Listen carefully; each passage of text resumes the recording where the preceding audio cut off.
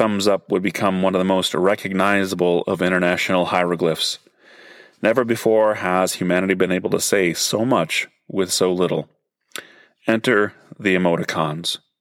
With these little symbols, we're able to communicate the vast range and subtlety of human emotion, evaluate our interest, announce our disdain, or even our pleasure. Imagine, if you will, that we applied the emoticon to actual life circumstances.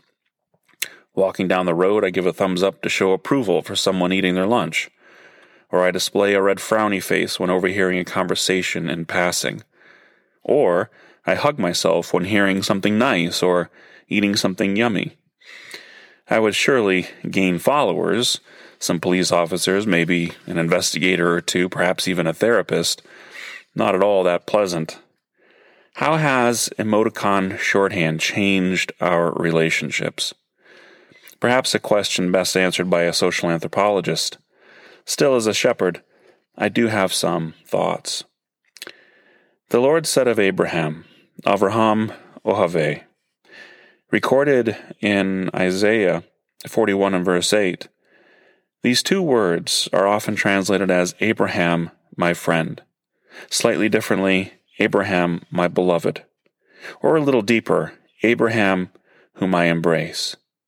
The word translated friend, ahav, means to love, desire, breathe after, beloved, or friend, and it has the connotation of an embrace.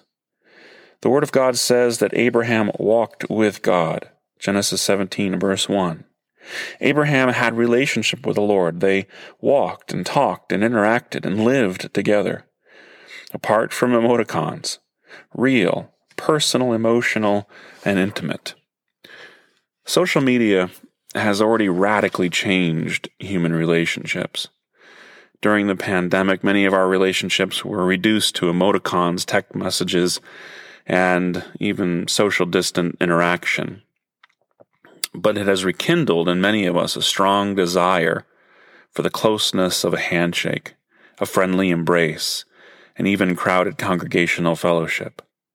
In the Gospel of John, in chapter 15, verses 12 through 17, Jesus calls us friends. Those he embraces, just as the Father called Abraham his friend. As our Emmanuel, Jesus is ever present with us in living and loving relationship.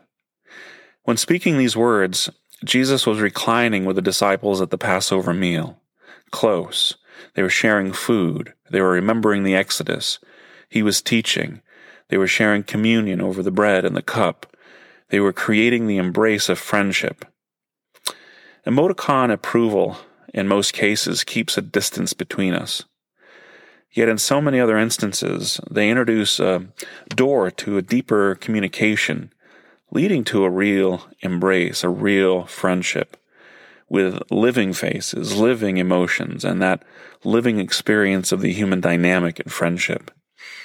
I have many friendships that started with those approvals, those little emoticon approvals on a social media post that really began beautiful relationships. While social media has a place in modern society, it cannot and should not replace living, breathing, social interaction. And what many of us are most certain of is that it will not.